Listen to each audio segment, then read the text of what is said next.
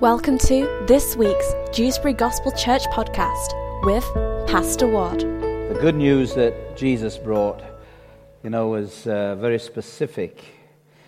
And he said that the Father had anointed him to preach the gospel to the poor, to set captives free, to open blind eyes, heal the sick, bring deliverance. And that's exactly what he did. He fulfilled the call on his life. And we've been called to do the same. And so we look at the end of the scriptures in Revelation. Revelation is one of those books that sometimes people avoid. They feel that maybe it's too complicated, to understand, and it has all these kind of symbols and things going on. And yet, it's the one book in the Bible that says specifically, if you read it, you will be blessed. So how foolish we are to avoid it.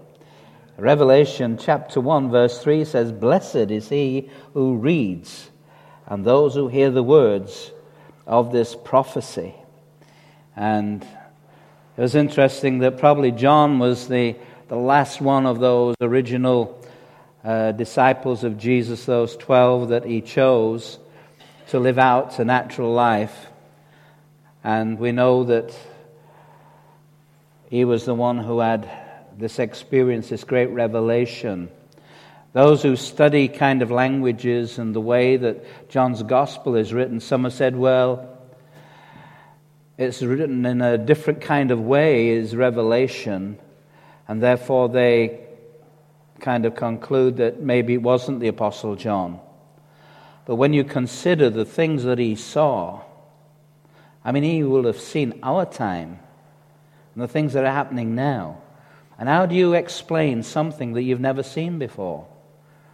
And so so clearly his writing would be in a different way, in a different manner. But the bottom line is that all Scripture is God-breathed. Amen. It's there for a reason, it's there for a purpose. And how important those early chapters of Revelation are for us to understand, because it was letters to the churches, the 7 churches in Asia.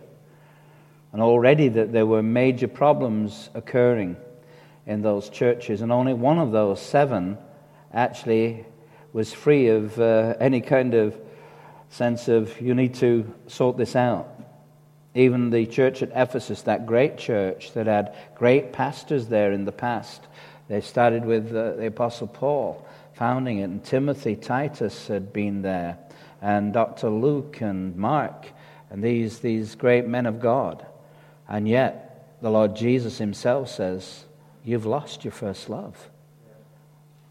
And of course we know that without love nothing is going to happen. Faith actually operates through love. The Lord Jesus, the reason that so many things happened through him, because everything that he did was through his love for the people. And Father sent him to do that because God so loved the world that he gave his only begotten Son. And so we're looking at Revelation chapter 14, which is an interesting chapter, particularly for anyone who's involved with, or we all should be involved in some way with Israel, because of the importance that we find in Scripture and how important Israel has been to us as believers. If it were not for the Jews, where would we be? Most of our New Testament was written by Jews. The Lord Jesus was a Jew, so when people say, God has given up with the Jewish people, no, he hasn't. He made covenant promises to a man called Abraham, the father of our faith. Amen. And so we do need to know these things. And in verse 6, we realize that John is having these great revelations coming to him. And but if you go back to the beginning of the chapter, very interesting verse there where it says, "Then I looked, and behold, a lamb standing on Mount Zion, and with him 144,000, having his Father's name written on their foreheads." And we believe these to be the 144,000 that God talks about back in Revelation 7, 12,000 of each of the tribes, the 12 tribes. And these have been preserved for the preaching of the word. And it's an amazing thing that it says a lamb standing on Mount Zion. And this may well be the heavenly Zion. But nevertheless, there is the Lord Jesus with 144,000 that are ready to proclaim this good news. They have been preserved. We know that the Jews will go through a tremendous time of tribulation. But God has always got a remnant. Amen. He's always got a group. He's already got a people ready to do the calling. And so we should never, put down small things. We're foolish to do that. Because God would rather have 60 people in here that are fully committed than having 6,000 who are just into believerism, just believe and that's it, and we don't do anything else. A lady was in the shop this week, and she made a comment. She said, you've got all of these kind of things going on, and she says, and yet you're really a small church. I said, yes. I said, you know why? That's not a bad thing, is because we know we couldn't have done it. It's got to be God. And God chooses the foolish things to confound the wise. I said, I know that God isn't going to keep things small, but He always needs a nucleus to work with. He even had 12, just 12 men, but then we find that even 3 and 4 of them were kind of a unit that He would talk to specifically about things. 3 of them went up on the Mount of Transfiguration. And He told those 3 not to say anything to the other ones until the time was right. And so He was actually involving, people in certain ways. And so, with Gideon, 30,000 were too many. Because with 30,000, it was likely that Gideon could have, won the victory anyway. But God says, no, we'll settle for 300. Really are committed to things. And then God gets the glory. And so it is. We can't run Bible colleges and schools and radio stations and unless God was in it and God was doing it. And yet God requires you and me. He loves to work with people. He has actually chosen only to do things on this earth through the church. That was His choice. So if the church doesn't do what God has called them to do, it doesn't get done. As Stephen was saying about, even prayer breakfasts don't happen unless there are people that say, hey, I'm part of that. I'd like to be part of that. One of the greatest ministries in the church isn't pastors and, it's ministry of helps. People who just want to be hands-on and do something, and it's ministry as much because, we come here week by week, the building gets cleaned, the gardens look nice, the grass is cut, but somebody's got to do those things. But just think if that didn't happen, if there weren't people committed to do that. And so, I always say, if you see something that needs doing, go do it. And that's the way it should be. It's like our children. We know we can give them rules and orders to do things, but isn't it so nice when they actually go and do something you've never asked them to do? That is far more of a blessing than if you had actually said, I want you to do this, and they, it's good to have obedient children, but when they actually take the initiative, and I think that that's the way it is with God. He puts things on our heart, and He just gives us that prompting, go and do that, go and do that. And what a blessing. We realize these days it's so important to do what God tells us to do. And the gospel is the means whereby we can see Old Town changed. Looking at, these aspects, I was reading, as I said, about this chap who's done all this research on revivals, and I was looking at his blog. I'm always interested in what people think, you see. We talk about revival. Now, if you go to the States, in America, we got Americans here, so I've got to be a little bit careful what I say. But you see, outside these churches, big boards saying, revival here this weekend. But their concept of revival is not what we think revival really is. What they're meaning is they've got a special meeting, and they may have a healing evangelist, and so they call it revival. But it isn't really revival. And it's interesting to consider, what the Word says about revival. Now, you can only revive something that has already got life in it. Otherwise, what you need is a resurrection. So the terminology that we use sometimes gets a little bit confused, and so that there is true revival in a sense, but the revival always starts with the people of God. God is looking for His people to be revived. We've been born again. We have the Holy Spirit within us. We don't have the Holy Spirit, we're not born again. We get baptized in the Spirit, so we have power to witness, and we have power for our own personal lives to be holy, to live holy before God. And that is good. But sometimes even people that are speaking in tongues, baptized in the Spirit, you find that they're not really fulfilling the calling that God has put on their lives. And therefore, we can settle for those things and just be going through life as ordinary people do, with a little thing added on a Sunday, and, that's it. But it's got to be more than that. But then, of course, all it needs is for that flame to be fanned and for it to come alive. And God is always encouraging us to grow in His grace. And an appreciation of the grace of the Lord Jesus is so often what's necessary. We settle for being saved, going to heaven and all of that. But God wants us to live in fullness in this life. But then we get the physical problems, and it slows us down, and we feel, well, I can't do this anymore. But the Word says I can do all things through Christ. Amen.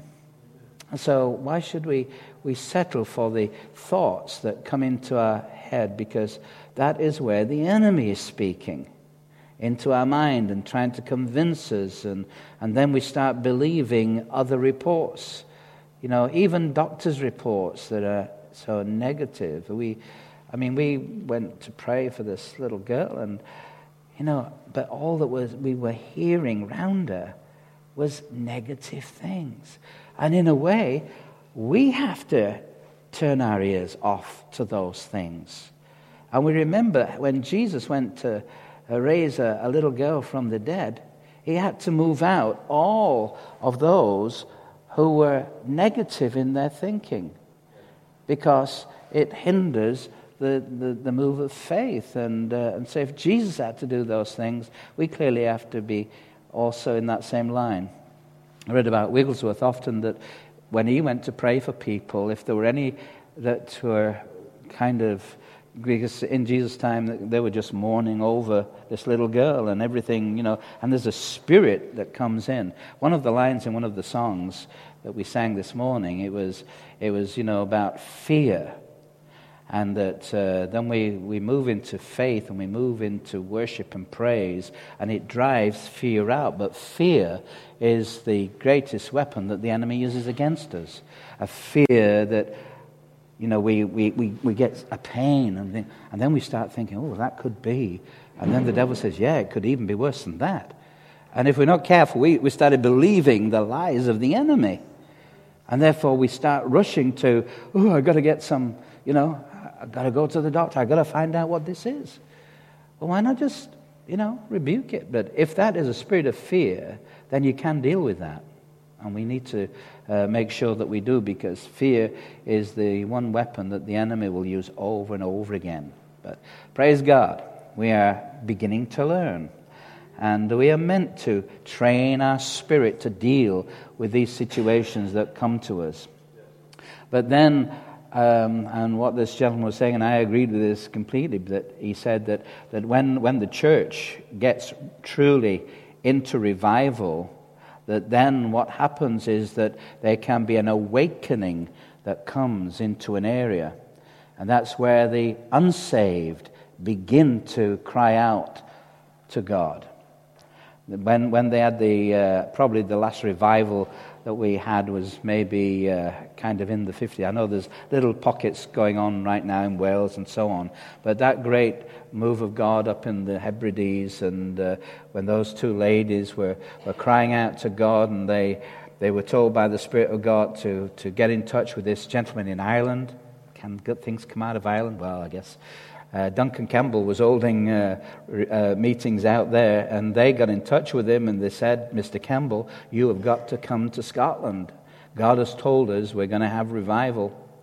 And he kind of said, no, I'm too busy, I can't do that. And then, of course, God got on his case, and he went over there, and then they started having these meetings, and they say, and the church, you see, the believers started getting revived and started believing God. And then suddenly they said that even kind of at midnight, lights were going on in the area round about where the meeting was. And the unbelievers started getting under conviction of sin. And they actually were coming out of their houses with their chairs to come to the meeting. Now that's an awakening, and that affects the area. But true revival, to say revival in its fullness, is what we would say is really transformation. That's when all town is moved upon. Like in the Welsh revival, when the miners, because there were predominantly miners in Wales in the days of Evan Roberts, when that revival took place, and the miners would actually be so under conviction that they started coming to the meetings. They would finish their kind of duties in the pit. They would kind of get washed and showered and as they need to, because my dad was a miner, and I used to, at times, if he hadn't had a shower, when he came home, he would be completely black, basically. Often he didn't do that, but mostly they get showered straight away. But there were occasions when, I don't know, maybe the showers didn't work or whatever. But these miners, they would shower, they would go straight to the meeting. They're not thinking about, could I have, supper or whatever. And they were so caught up with this. And then, of course, they got truly converted. They went down the mines, but they say that all of these pit ponies that they were used all the swear words for instructions, to pull the coal carts. And, of course, the miners could no longer use that language anymore. So the pit ponies wouldn't work, because they only work by the swear words. So they had to retrain the pit ponies and re-educate them. So I don't know, they probably said hallelujah, which meant, start pulling, or, praise the Lord, that might have meant stop or whatever. But that was, and so it affected all of the community. They say that the crime in those towns came to zero. The policemen had nothing to do. There were no crime. And that they say that to pass the time, the policemen started the great choirs that they have in Wales. They call them glee clubs. And the police would sing together, because there was nothing else to do. And they used to wear white gloves, apparently. There was just no crime. Now, that is true kind of revival. But it's more than revival in the sense that it's transformation. A whole... Dewsbury will be completely free of drugs. It'll be free of crime. That's the kind of thing that God can do if people will respond to what He wants to do. Is it possible? I believe it is, because all things are possible with God. And we know that we need it. The challenge, of course, in this town is because the enemy has come in like a flood, literally. And we have thousands and thousands of Muslims. They say that they can have 10,000 gathering in the mosque in Dewsbury each year. They bring in people. Their Bible college, we've heard, has got about, they're training 300. We heard this some time back. They got 300 training every day to spread the gospel of Islam. Well, it's not gospel, is it? Because it's not good news. But you know what I mean. And they're actually being trained to go into all of Europe and propagate that false message. That's why God has got to have a college more than 300 anyway, praise God. Although the message with 100 would be enough to transform this town, I believe. But we know it's going to affect the whole world, as God told us that. From even this church, He said, we would send people out into all the world. And thank God we've already been to Nepal. We're going to Montenegro. I love these names. Most of us only know Montenegro by the football team, that England have to play. But praise God. And this brother, this is so exciting because, when we've considered going, and we were praying about the mission trip every year, there's got to be a mission trip for second-year students in the college. It's part of their training. That's why I love, the CBC, the Charis Bible Colleges, because it's hands-on. It's none of the, as Dominic would say, the smells and bells and what have you. It really is the real thing. It's the gospel going out, but going into all the world. And so, but this brother who's moved from South Africa, we met him a couple of years back at one of Andrew's meetings, and he was telling us he had an ACE school in South Africa. And so he was interested in us maybe having some kind of exchange. But now God has called him actually to Montenegro. And so there is an opportunity possibly even for the school, because I believe that, Christian education was so in his heart that it's likely that we will see a Christian school start there as well. But he's going there to start a local work. And as in Nepal, we found, there was a work that just getting off the ground, and maybe a CBC eventually will come in Nepal, but also in Montenegro, and he wants to see that happen. And so our students are going to be kind of first in, if you like, to just give this pastor a hand. It's a little bit like, Paul, when it says in the scripture that he had a vision of a man in Macedonia saying, "Come over and help us." And it's the same kind of thing. So exciting, isn't it? And who knows, we might be able to get even our students going for a trip over there at some point. So praise God. So let's look at this scripture. Revelation 14:6, it says, "Then I saw another angel flying directly overhead with an eternal gospel." So this is kind of the last mention of the word gospel in the scripture there, and it says, "with an eternal gospel to proclaim to those who dwell on earth, to every nation and tribe and language and people." So here we see the importance of this gospel, and we thank God for those who do hear the call and who do go and present the gospel, because this was God's intention. And so this was what John was seeing, an angel flying directly overhead, and he saw that the proclamation was about this eternal gospel, and so it was significant to know that, again, this is confirming what Jesus said, that the gospel is going to all the world, and here this angel is confirming this to John, to every nation and tribe, and language, and people. That just covers everyone, doesn't it? It really is that everyone has a right to hear the gospel. And it's interesting what it says there, that it's an eternal gospel. That we know when the new covenant came in, this was a new covenant that would last forever, where the Old Testament, the Old Covenant, was done away with, in that sense that a better covenant was made through the Lord Jesus. But this gospel that we're talking about, in church, when we're talking about this good news will always be good news. It will be with us forever in heaven. Our understanding, our conversation is still going to embrace this gospel because it's an eternal gospel. And of course, for this to be reality in a person's life, there's got to be an obedience to the gospel.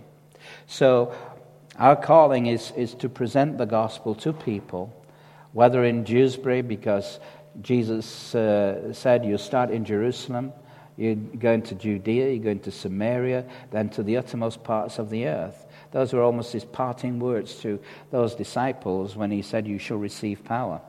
But it started first in Jerusalem. That's where the early church started. But then his intention was that it would spread, and we saw that. Often it was through persecution. The church in Jerusalem got so persecuted that disciples began to move out, but wherever they moved, they preached the gospel. And then another fellowship would start. We know that Antioch became a major kind of missionary sending church. Actually became probably bigger than the church in Jerusalem. That might have been seen as Mother Church. And so the gospel was being spread just as the Lord Jesus had required. So if obedience brings salvation and brings eternal life, and of course we have to obey the gospel, but disobedience to the gospel actually brings judgment. So this is, the very fact of Revelation talks a lot about those end time things for us to understand. But we also realize if we don't preach the gospel, people don't get to respond to the gospel, or if people disobey the gospel, in that day they will be brought to a place of the judgment seat, and the bottom line is that the Lord is going to say, what did you do with the gospel? Did you believe it, or did you reject it? Did you disobey? Our situation is that we must present the gospel. We do that with the kids, with the youth. The gospel going out from this place every week is to present this good news so people have an opportunity to take hold of this great message that will transform them. It brings them out of, it's like an awakening when we first hear the gospel. We are dead in our spirit, but we get awakened. And then, praise God, we find this revival, but we also have an experience of transformation. I'm not what I used to be, praise God. I am a new creature. And so this whole aspect, but to see that then way beyond, the church can get so on fire that basically we know that great things begin to happen. The gospel is being preached. It was Amy Semple McPherson who started the Foursquare Gospel Church back in the States. She was quite an amazing lady. She used to have these tent crusades. And when she made an entrance, she would make an entrance on a motorbike. Just think, like back in the 1920s or whatever. But this lady had such a powerful ministry in the gospel. And then she said she had this revelation of this kind of Foursquare gospel, which clearly, is salvation. And then it would be healing. And then it would be the very fact of Jesus baptizes in the Spirit. And then the fact that he is coming again. That's what you call the Foursquare gospel. All of those things embraced. And that is part of what we teach as the gospel. We teach people that you must be born again. You need to be baptized in the Spirit, praise God. Amen. You are already healed by his stripes. Jesus is coming back again, praise God. He will return. And we need to keep a focus on that. That's why Jesus said, in taking communion, that we are to remember him and what he did, and that he is coming back. And he's coming back for a church that is in victory, not one that's whimpering and weak. And you see, the world is looking at the church in these days, and they kind of just shrug it off. Well, who are they? And in a sense, we kind of maybe marginalized because the power and authority of the church has not been manifesting as it should, because people will take note. There are a lot of people, we talk about even sickness in the body of Christ, but there's an awful lot more outside. Surgeries are full.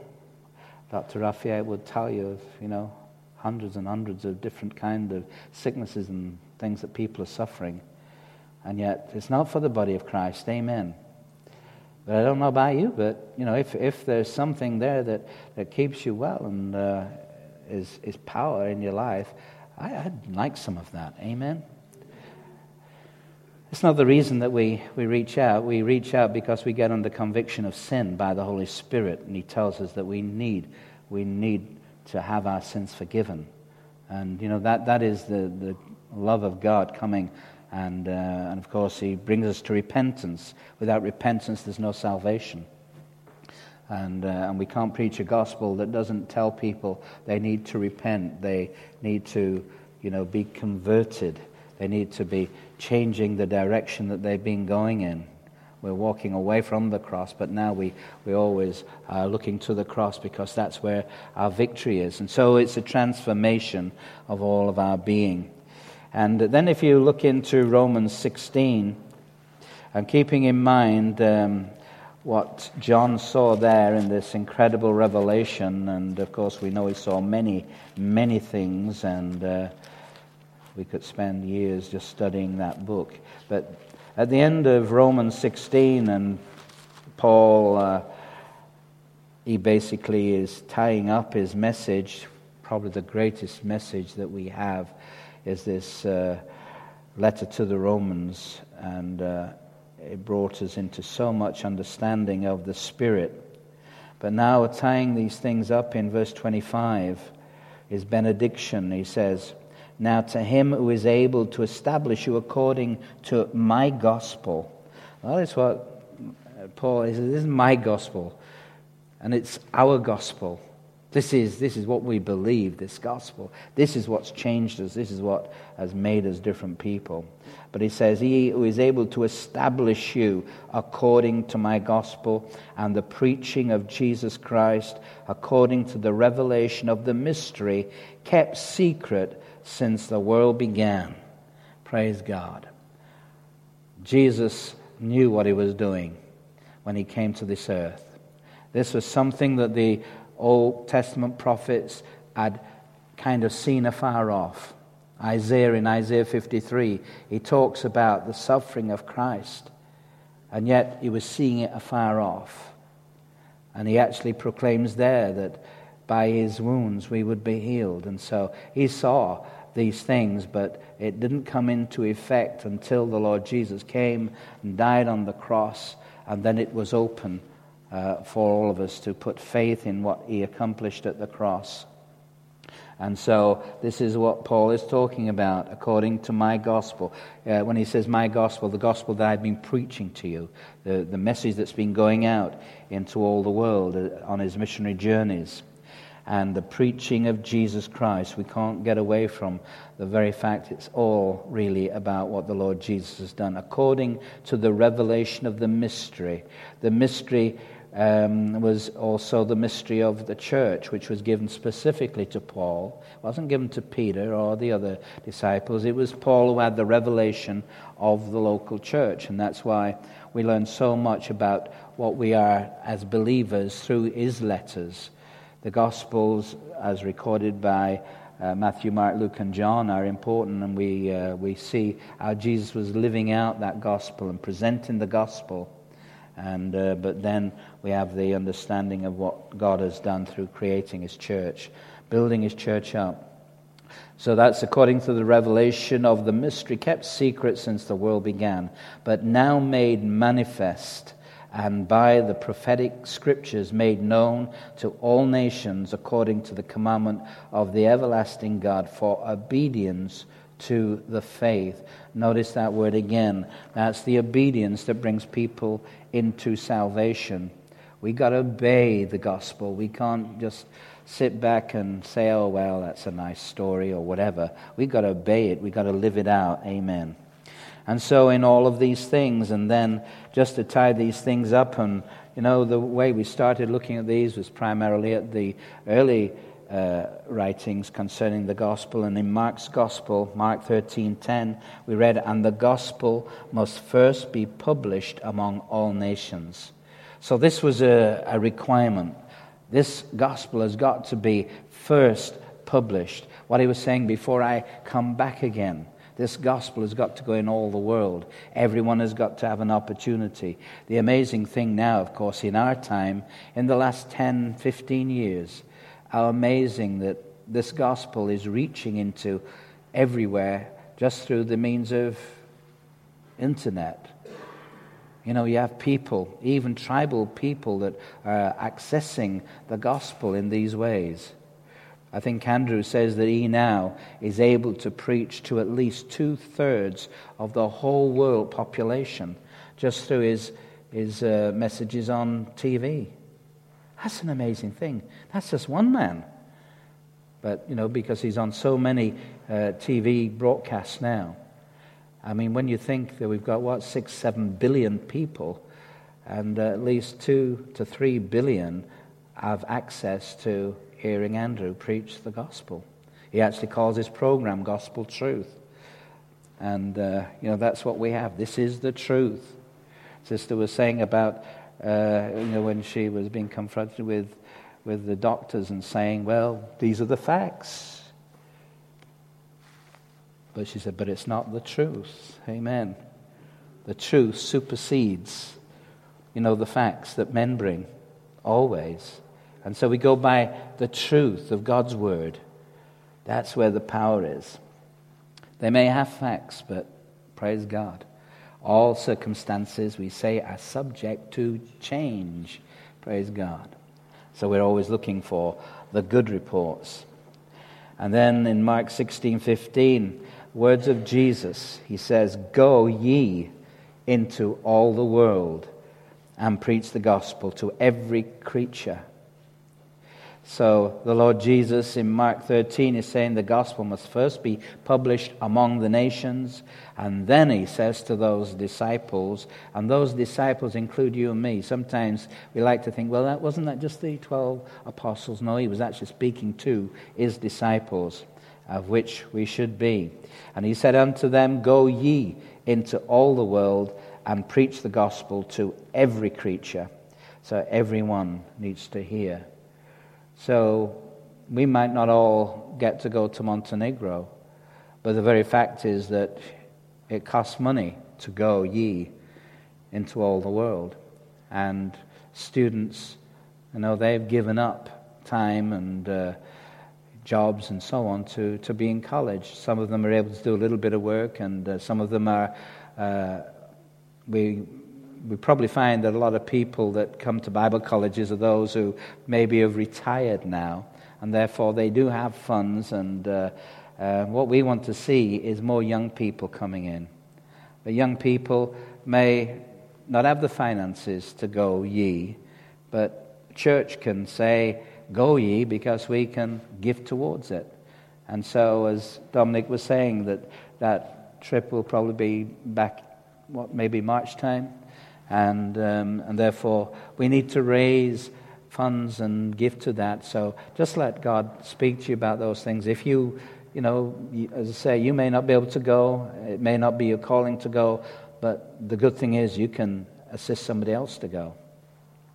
And so when we have these kind of open days and things for college, the funds that are raised, they go into mission fund, and we praise God. You were so giving for us to see that trip to Nepal that was very, very expensive, because their culture was that we had to pay even for all the meetings that we were doing.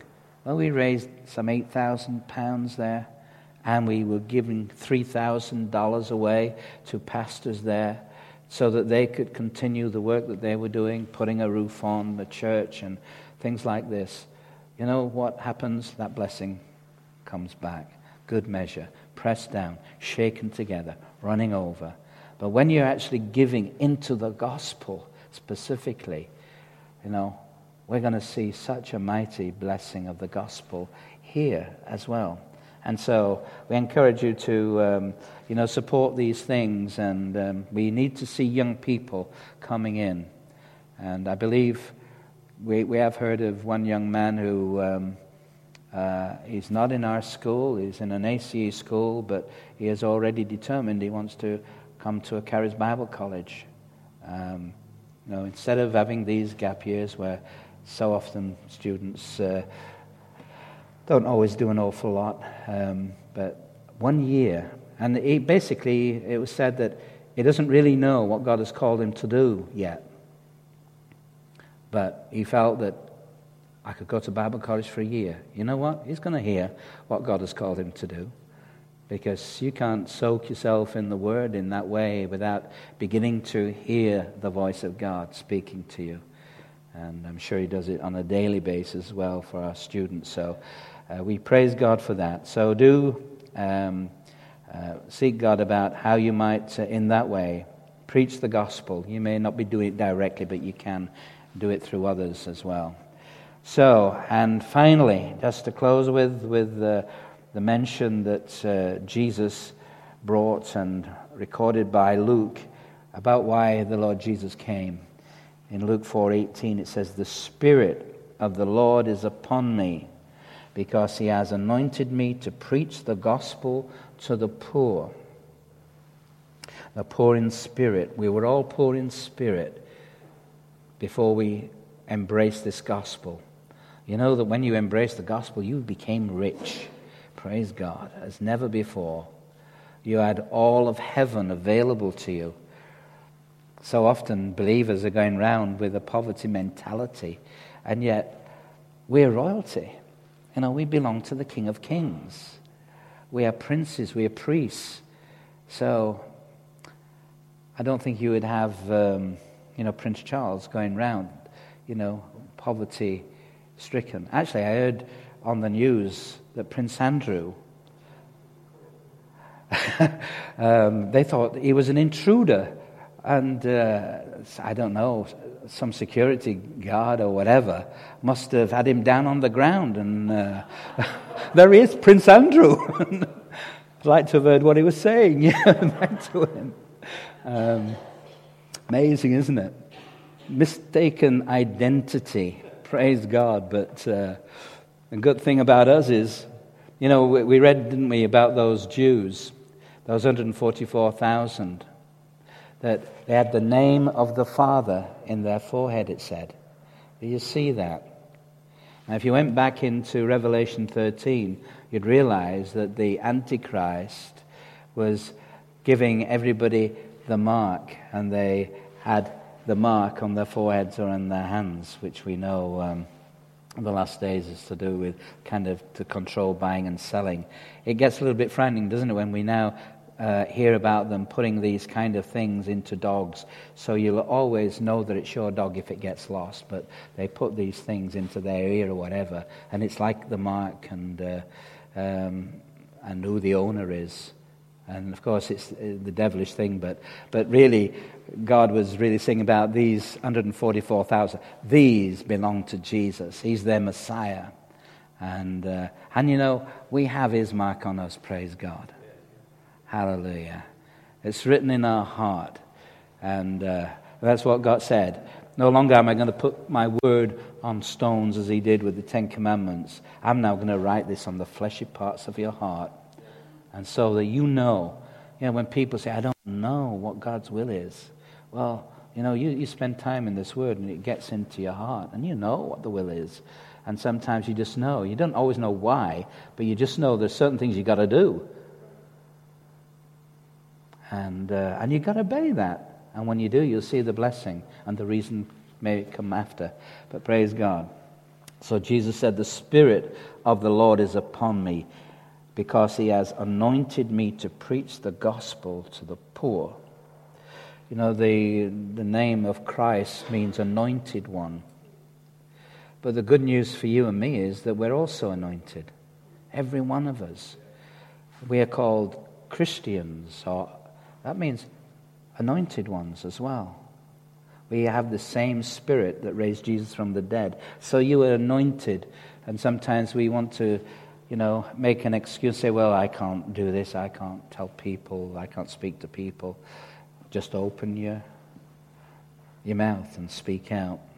It's like people who get baptized in the Spirit, and they really have problems with speaking in tongues. And sometimes they're kind of waiting for a word to come into their head so that it can speak out this new language.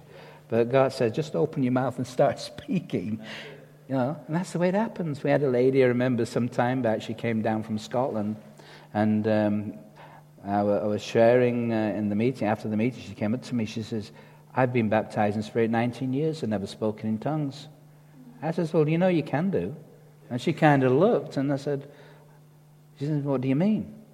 And I said, I'll pray for you. And I said, you speak in tongues. And she said, and of course, what she started doing was, speaking in English. I said, no, shut your mouth in that way and now speak out with the language that God. And immediately she started speaking out. And she said, I could have done that 19 years ago. I said, yes, you could have done. But the devil sometimes just confuses us, you see, and tries to hold those things back. And of course then, the devil loves to give tongues a bad press, doesn't he?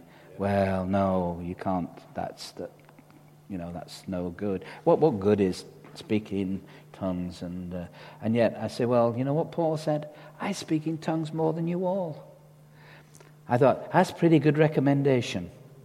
If probably the greatest Christian that ever lived spoke in tongues more than anyone else, maybe that could be just why he might be such a great man of God, because he was building himself up in his spirit. And what a wonderful way it is.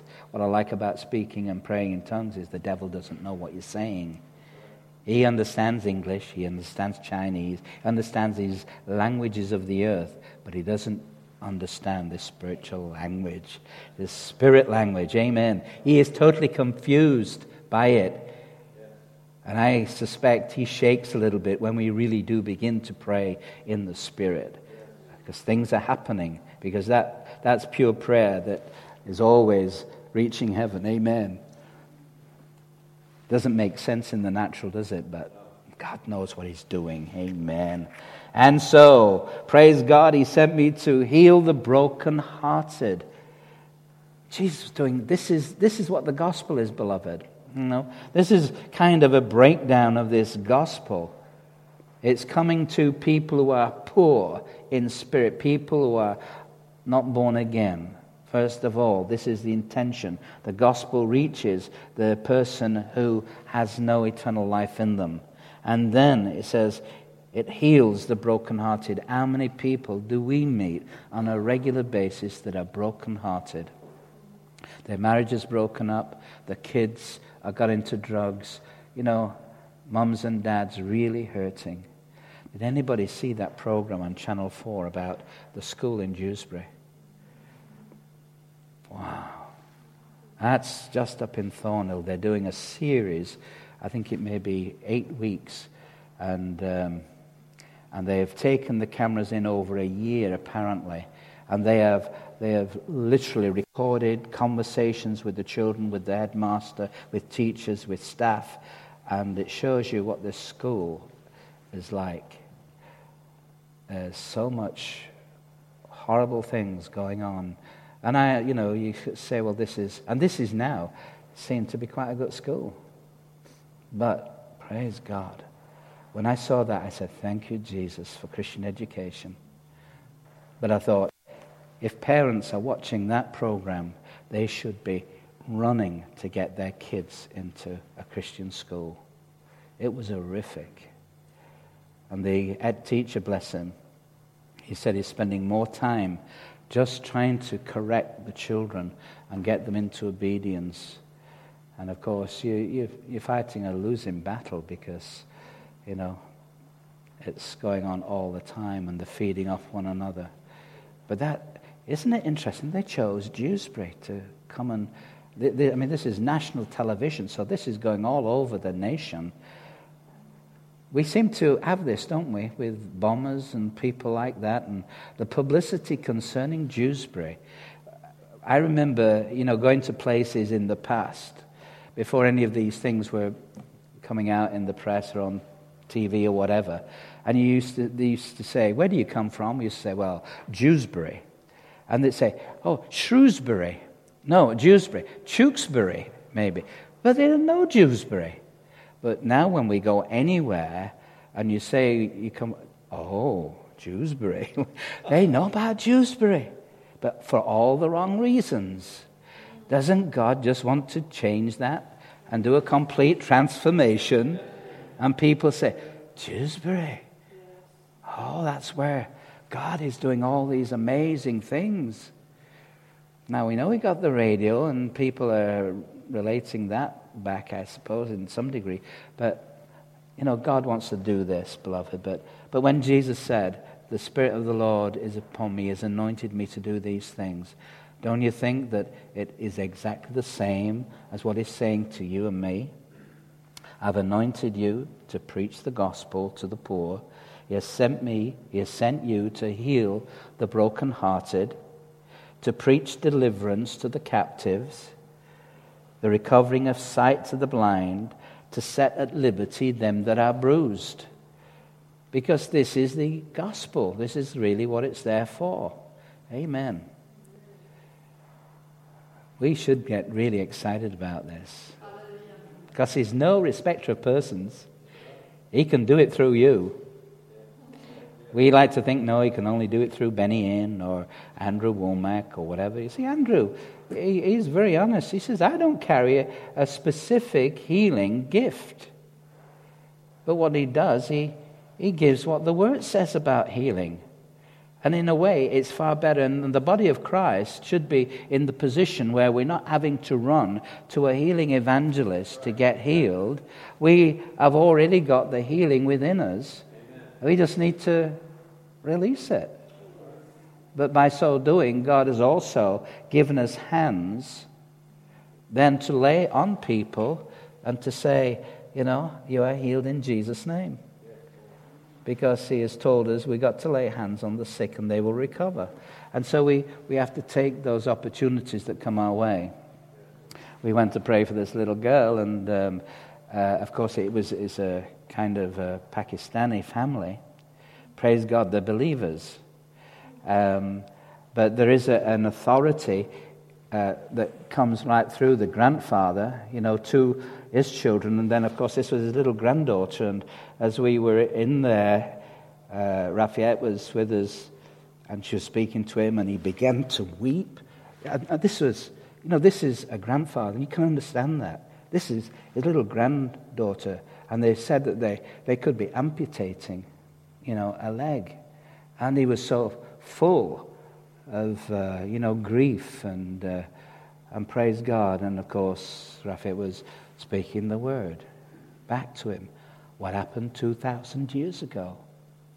And I mean, this is a learned man. He is a preacher. He is, you know, he reaches out to the Muslims all the time. But you see, that comes over somebody. But thank God that at times like that, we can stand together. He doesn't come to this church, but we can stand with him and say, hey, we are here because, you know, of this little girl. And we want her well, and we are believing that she will be well. And it was so good to go in and then see. And they said, what a difference a day has made, where she was, you know, just spaced out, I think, basically, the day before. Now she was playing with the dolls. But, you know, there's something that grabs hold of you, and you see that in that family, such hurt, you know, thinking that of what's happened, and you know, the grandparents were there, their uncles and aunts, and, you know, gathering round, and but even as we were there, they were speaking about, well, this is what they might do, and they could be doing this, and they could be doing that, and I just felt the Lord saying, don't receive that, and we just spoke, you know, you are well, you're going to be well, Jesus is here, he's going to help you in these things. But faith, you see, is the important issue, isn't it? We've got to get, you know, faith rising. But it's got to be in the local church. And the more that it is, and that's why we love testimonies of healing. And you may still have sickness in your body. You might feel, well, I still have these problems. Well, praise God. You know, we can stand and resist with you. And we don't have to accept these things. It's not for us. Amen. Jesus set us free. Amen. And he didn't just say free from certain things and not others. When you know the truth will set you free. So, again, you know, we need to take, you know, these scriptures very clearly to ourselves and say, yes, Lord, you called every one of us who is your children to preach this message. You called us to heal the brokenhearted, not just to sympathize with people. I've even seen, you know, God working on people even in meetings, and God is dealing with a person's life, and they might start weeping, and one of the things we've got to be careful of is that we don't just go over and think, oh, well, they need a loving arm around them right now. But sometimes you've got to let God deal with situations like that.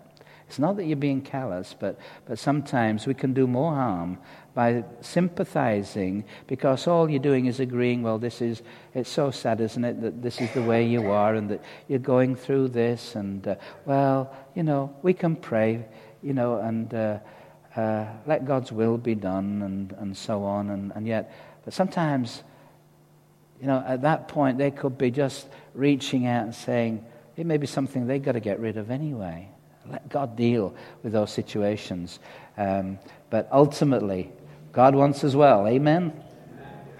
He wants little girls running about and not having to put up with something for the rest of their life that is less than what God intended for them.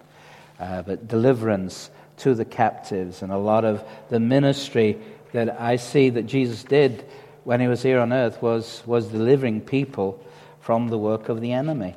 And he healed the sick, and he cast out demons. And sometimes people back off when you talk about demons oppressing us and coming against us. But that's the work of the enemy. But we need to set people free of those things, because he's a liar, he's a deceiver. He just gets into people's thinking, messes their thinking up, and then they can't really reach out in faith or whatever. And sometimes we just need to rebuke those things and send them out, send them back from where they came, amen? And so, praise God. So we'll have our music team come, and we'll sing. But if you need, prayer this morning, what I'm saying is, it's no good, is it, me just spending time all these weeks and months talking about the gospel, but we don't put the gospel into practice. And I don't care if nobody comes out.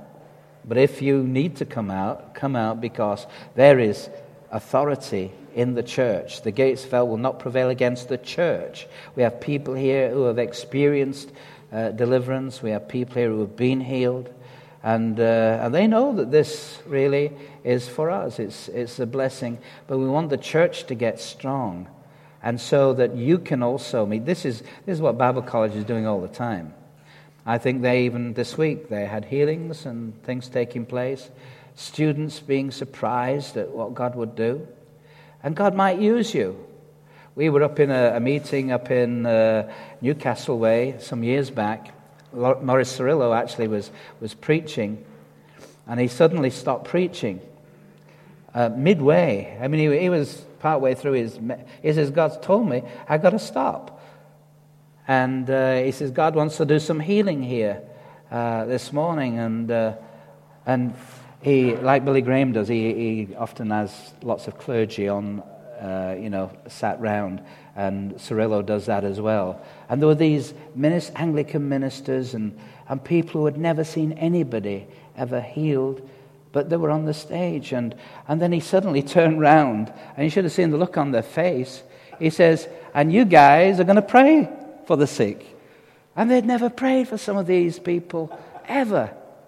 And I remember one minister, he came down and he didn't know what to do.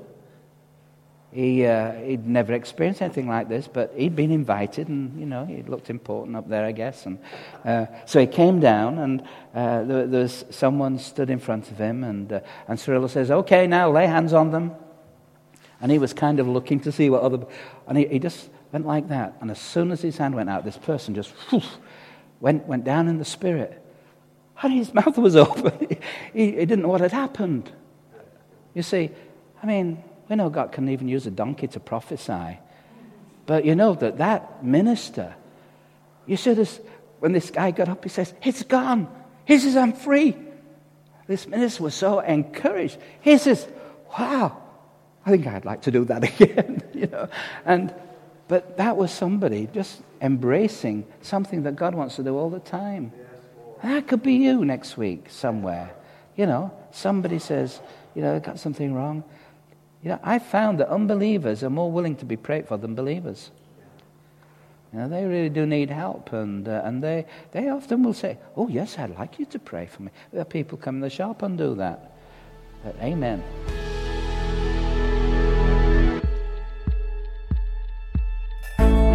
Thank you for listening to this week's podcast. For more information, please check out www.dewsburygospelchurch.org.uk.